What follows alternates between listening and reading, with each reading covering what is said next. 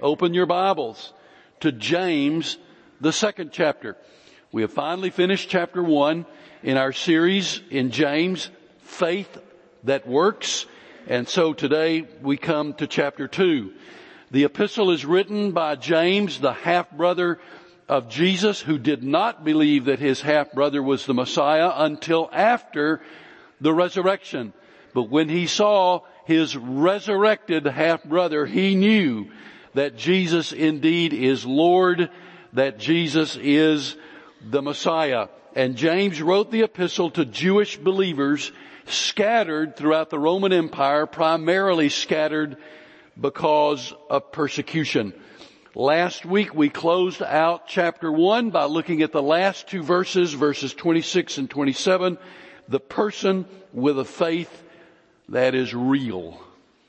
And today, as we begin the second chapter, we want to talk about the Un-Christlikeness of favoritism. The Un-Christlikeness of favoritism. So I'm going to ask you to stand again in honor of the reading of God's Word, James chapter 2, the first 13 verses, and here is what the brother of Jesus wrote, the pastor of the First Baptist Church, the pastor of the church in Jerusalem. My brothers and sisters, believers in our glorious Lord Jesus Christ must not show favoritism. Suppose a man comes into your meeting wearing a gold ring and fine clothes, and a poor man in filthy old clothes also comes in.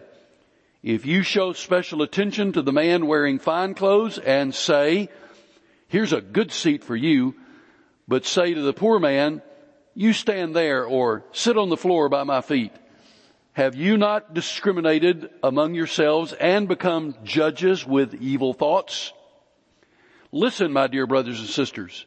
Has not God chosen those who are poor in the eyes of the world to be rich in faith and to inherit the kingdom he promised those who love him? But you have dishonored the poor. Is it not the rich who are exploiting you? Are they not the ones who are dragging you into court? Are they not the ones who are blaspheming the noble name of him to whom you belong? If you really keep the royal law found in Scripture, love your neighbor as yourself, you're doing right. But if you show favoritism, you sin and are convicted by the law as lawbreakers. For whoever keeps the whole law and yet stumbles at just one point is guilty of breaking all of it. For he who said, "You shall not commit adultery," also said, "You shall not murder." If you do not commit adultery but do commit murder, you have become a lawbreaker. Speak and act as those who are going to be judged by the law that gives freedom, because judgment without mercy will be shown to anyone who has not been merciful. Mercy triumphs over judgment. And you may be seated. There are 59 imperatives in the 108 verses of the Epistle of James. Verse 1 of the second chapter has an imperative with an example that likely is not a theoretical example. It is likely one that had actually occurred in the early church and is now addressed pointedly by James. So as we progress through these verses this morning, I want you to think on two levels. All of us can do this. Think on two levels. Think first of all about yourself personally, and second, think about our church corporately. Yourself personally and our church corporately.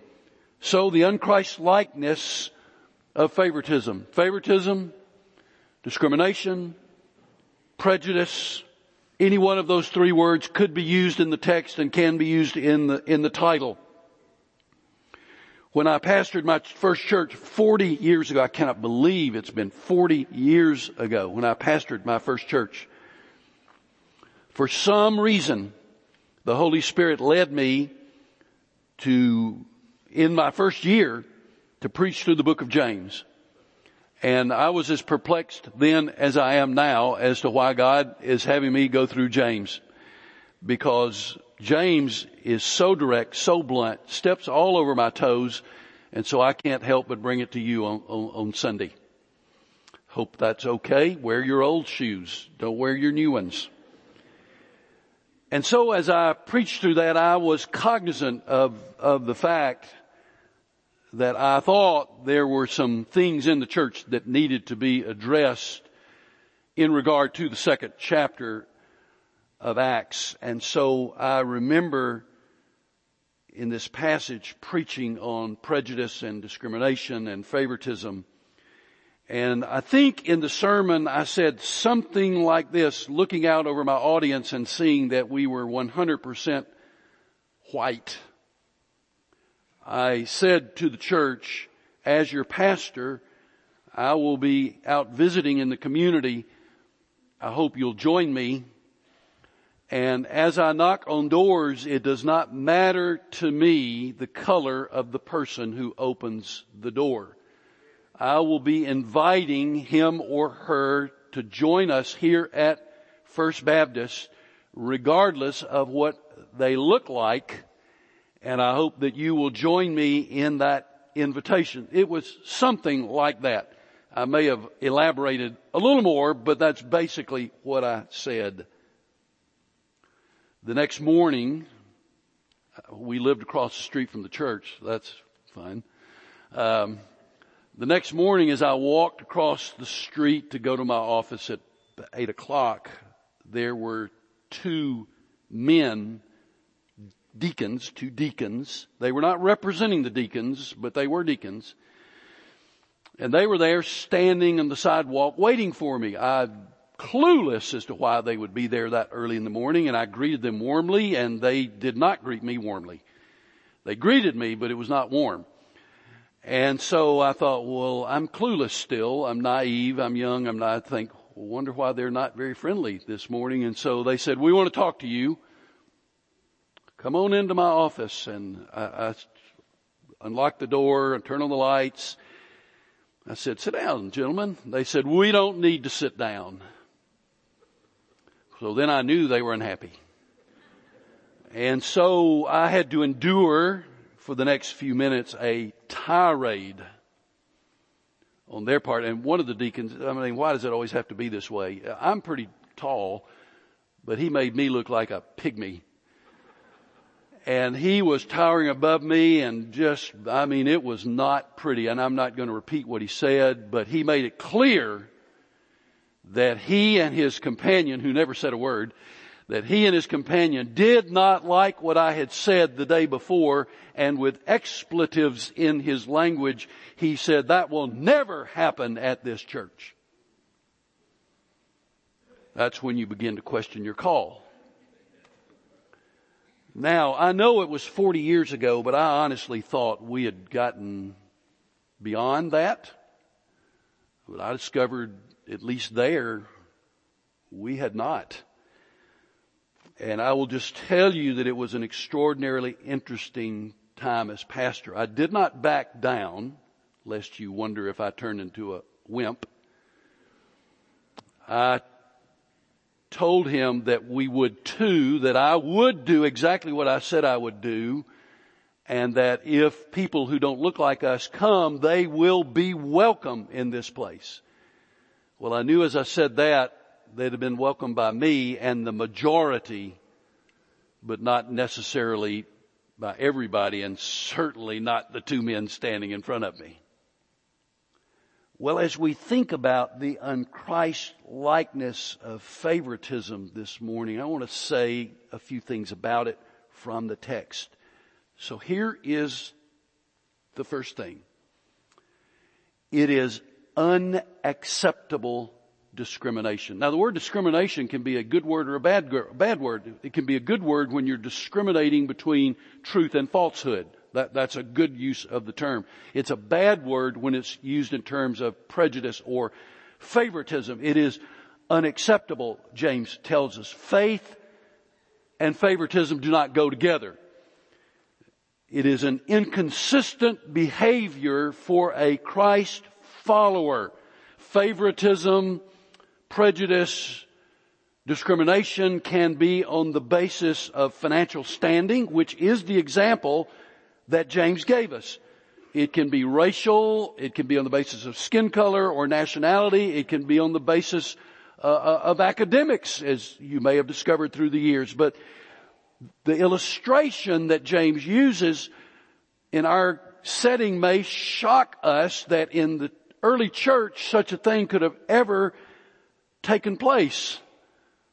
But I believe it did, and I believe that's why James uses this story.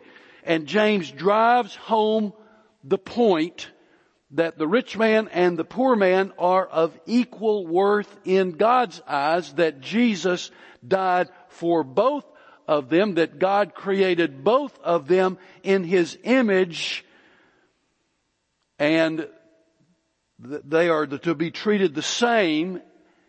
And when we make comparisons and treat one with favoritism, we are acting in an unacceptable manner. And it's the same with any comparison, racial comparison, skin color, nationality, economic background, academic accomplishment, whatever it may be. Everyone is on level ground at the foot of the cross. James is not condemning wealth in this passage. The rich man needs Jesus too, but he is pointedly warning us about treating one another differently on the basis of the external things. And he punches it hard in the latter part of verse 4 when he says, "You have become judges with evil thoughts." It is evil, James says, to think and act and talk in this manner. It cannot be justified. So we ask ourselves the question this morning, do we consciously or unconsciously show favoritism on the basis of social status, or on the basis of the color of a person's skin, or on the basis of how smart we think somebody may be? And since you and I are the church, if we are prejudiced, then it is a stain on the church, and we need to stop it. And so James is talking about the Un-Christlikeness of favoritism. The second thing that he says very clearly from this text, it is contrary to God's sovereignty. Look at verse 5. It is contrary to God's sovereignty. Listen, my dear brothers and sisters. Has not God chosen those who are poor in the eyes of the world to be rich in faith and to inherit the kingdom He promised those who love Him? To look upon others and show favoritism or discrimination or prejudice is contrary to God's sovereignty. Now, you and I cannot stand up against God's sovereignty. God will do what God's going to do.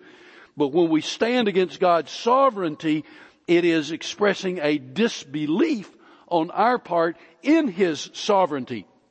And so James is reminding the mostly poor early believers, God in His sovereignty has chosen you and your brothers and sisters and called you out from among the poor to be in His family, to be part of the family of God. So why would you show favoritism? It defies His will. And historically, the church has been poor. That is the history of the church. Now, you may look at the cathedrals in Europe and say, I don't know about that, Pastor. Well, look into the background of the building of those cathedrals and you will find that there was the hierarchy and Rome who were rich, but the average man in the pew was as poor as Job's turkey, which is a Georgia term that I grew up with. I'm not sure that translates here.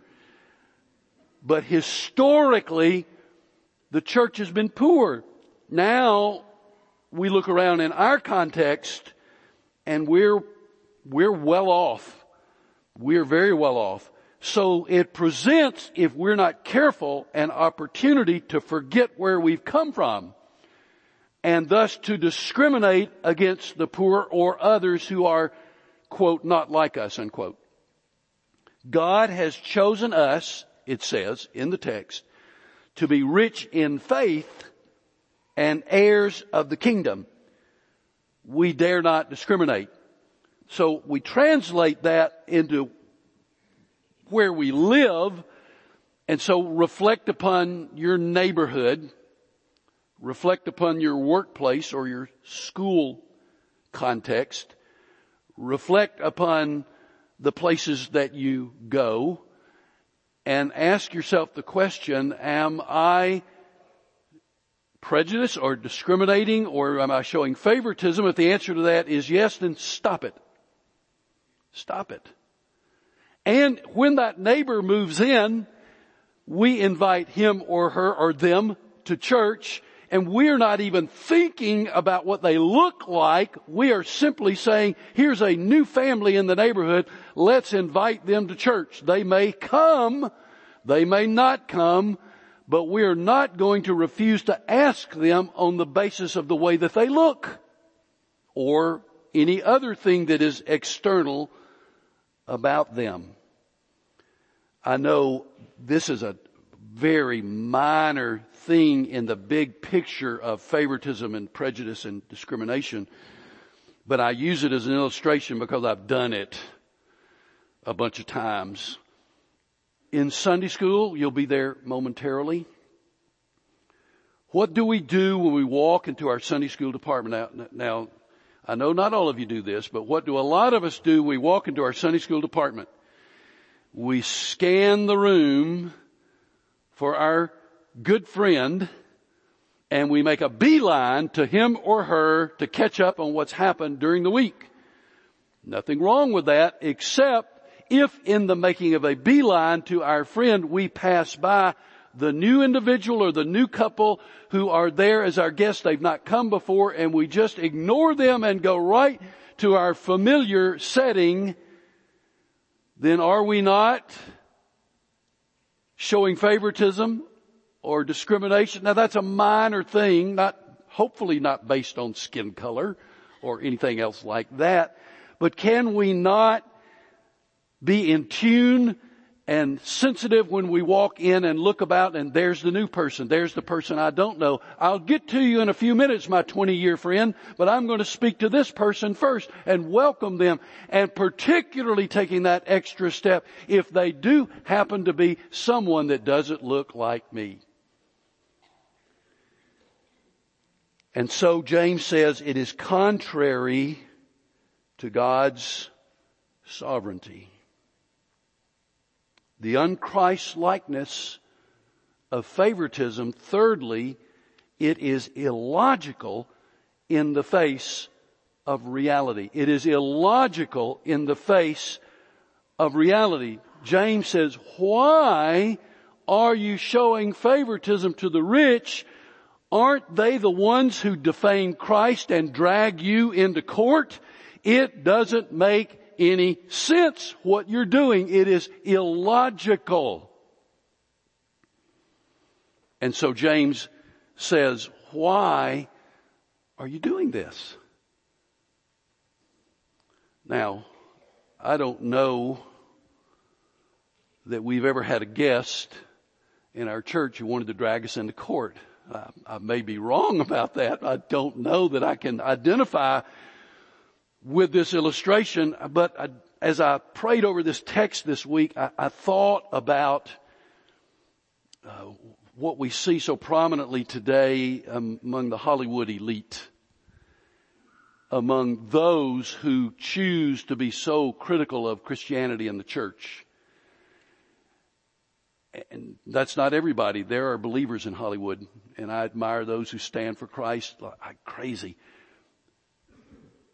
But those who choose to, and it's not a secret, we know who they are. They they publicly criticize Christ and the church. But we still show up at the box office and we pay them to see something they did. Why do we do that? There's plenty of things to see without supporting the one who is critical of our faith and critical of our Savior. James says it's illogical. Doesn't make sense. It's illogical because it will kill your testimony when you discriminate, when you're a prejudice, when you show favoritism. You know, it took in that first church, it took a little while. I'm not the sharpest pencil on the desk. I've said that many times, but it took me a while to figure out why do we keep inviting people who don't look like us to come to church, and they keep saying, oh no, we can't come there. Why is that? They knew. It's not a secret. They knew. They knew there were many people in the church who did not want them there. And so they chose not to come. I remember that our children were little. We live right across the street from the church, so we're in the neighborhood. So my wife would take our two little ones out most afternoons for a walk or go to the park and play. And the neighborhood kids would all see her and they'd come out. This started in the summer. We moved there in the summer, so they'd come out and they'd want to see the babies and they'd wanted to play. And so there came this day when my wife had a great idea, she thought. And that was to invite the neighborhood kids to come to our church gym and to skate. We had a skating rink in there. Come skate. I'll supervise. So they did. They showed up. And they came many times. Then we went to the next business conference of the church, only to have a lady raise her hand and say, why are you letting them come and skate and they wear the same skates our children wear? I was horrified. I couldn't believe I just heard what I heard. And she was a little older lady, and what I wanted to say was, well, just be sure you don't put any of them on that if you feel that way. And then we let a local black church use our fellowship hall for a banquet. Next business meeting, why did you let them use our fellowship hall? They used our forks and knives. Now, that was the 20th century. I'm not talking about Civil War period. I'm talking about the 20th century. So it is no wonder that when I would say to a black couple, come to our church, we'd love to have you. And they would say, oh, thank you, Pastor, but we're not coming. It didn't take me too terribly long to figure out why they didn't want to come. James says it's illogical. I've never understood why we would give thousands and thousands and thousands of dollars to missions, to send missionaries to Africa to tell people about Jesus so they can be with us in heaven, but we don't want to go to church with them here. That is illogical. And so James addresses it that way. Now, the un-Christlikeness of favoritism, number 4, is pointedly, it is sin, verses 8 through 11. It is sin. Just like James, to hit the issue head on. It is sin. If we sin in one part, we break the law of God. So nobody can be self-righteous and say, well, I break the law here and there, but no. We do one thing, we break the whole law. That's why we need Jesus. That's why you can't save yourself. We need Jesus. And so, is there a need on the part of anybody in the room today to confess and repent? And then do we need to reassert our commitment to reaching out to everybody? Everybody. We cannot excuse prejudice by saying, well, that's just the way I was raised. It's sin, pure and simple. It is. It's sin, pure and simple.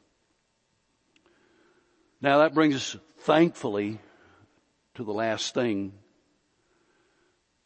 In regard to the un-Christlikeness of favoritism, James says it invites God's judgment, verses 12 and 13. It invites God's judgment. If you judge others on the superficial, you too will be judged.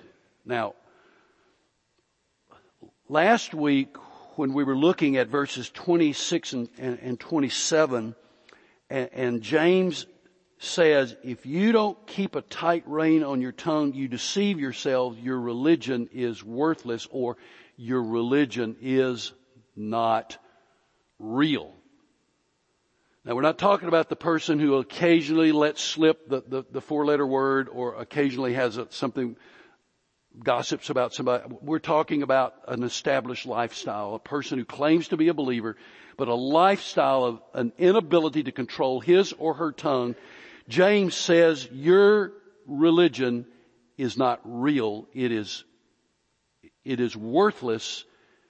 In other words, there's no other way around what he said, but that you're not really a Christian. You are not a Christian. What other way would you interpret your religion being worthless or not real? Now, is he saying the same thing here when he says we invite judgment on ourselves if we show favoritism? And again, I don't think he's thinking about the occasional rare slip where we may think something we shouldn't think or say something we shouldn't say, but he's talking about that established lifestyle of one that shows favoritism, prejudice, or discrimination. Is he saying in the text, if you behave that way, you cannot possibly be saved? I will simply let the text speak for itself and say I'm not sure how you could interpret it any other way. So we need to examine our hearts and know we cannot discriminate. All people need Jesus, and sharing Jesus globally starts right here and goes to the ends of the earth. So, I close with this. Look at your heart. Ask the Holy Spirit to reveal prejudice, if there is any, and repent. Secondly, do whatever needs to be done to reach all people with the gospel. No matter what they look like, what their background, all that we can do to reach people with the gospel. And thirdly, seek justice and exercise mercy. And then lastly, the understanding, if I do my part and you do your part, then the church will be doing its part because we are the church. Remember, the church is not a location, it's not a building, it's not pews, it's not a steeple, it's not an organ, a piano, it's not the rugs that we have our feet on at the moment. The church is people, and that's us. And so our reputation becomes the church's reputation because we are the church. Let's bow together for prayer.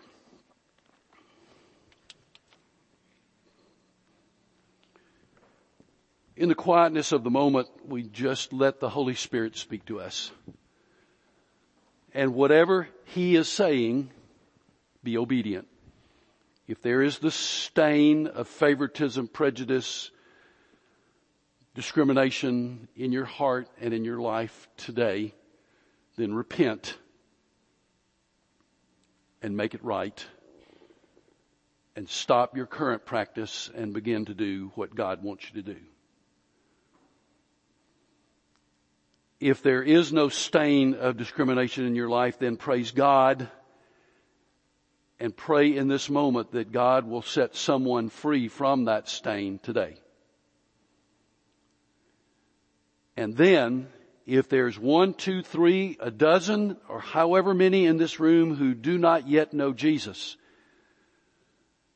the Holy Spirit may very well at this moment be tugging at your heart. Jesus died on the cross for your sin. Will you come and place your hand in mine this morning and say very simply, Pastor, I need Jesus. A member of our staff will be here to pray with you, that today you might receive forgiveness for your sins, the gift of eternal life, the presence of the Lord Jesus in your heart and your life from this day forward. Will you come? And so, Father, I pray that we will be the men and women of God that you want us to be, that we will be the men and women of God who are free from prejudice over things that are external. And Father, that we will be determined to reach all people all over the world, beginning right here in our own community. And then I pray, Father, that someone in this place might come to know Jesus today. In the Savior's name I pray. Amen. God speaks to your heart. You come as we stand and sing.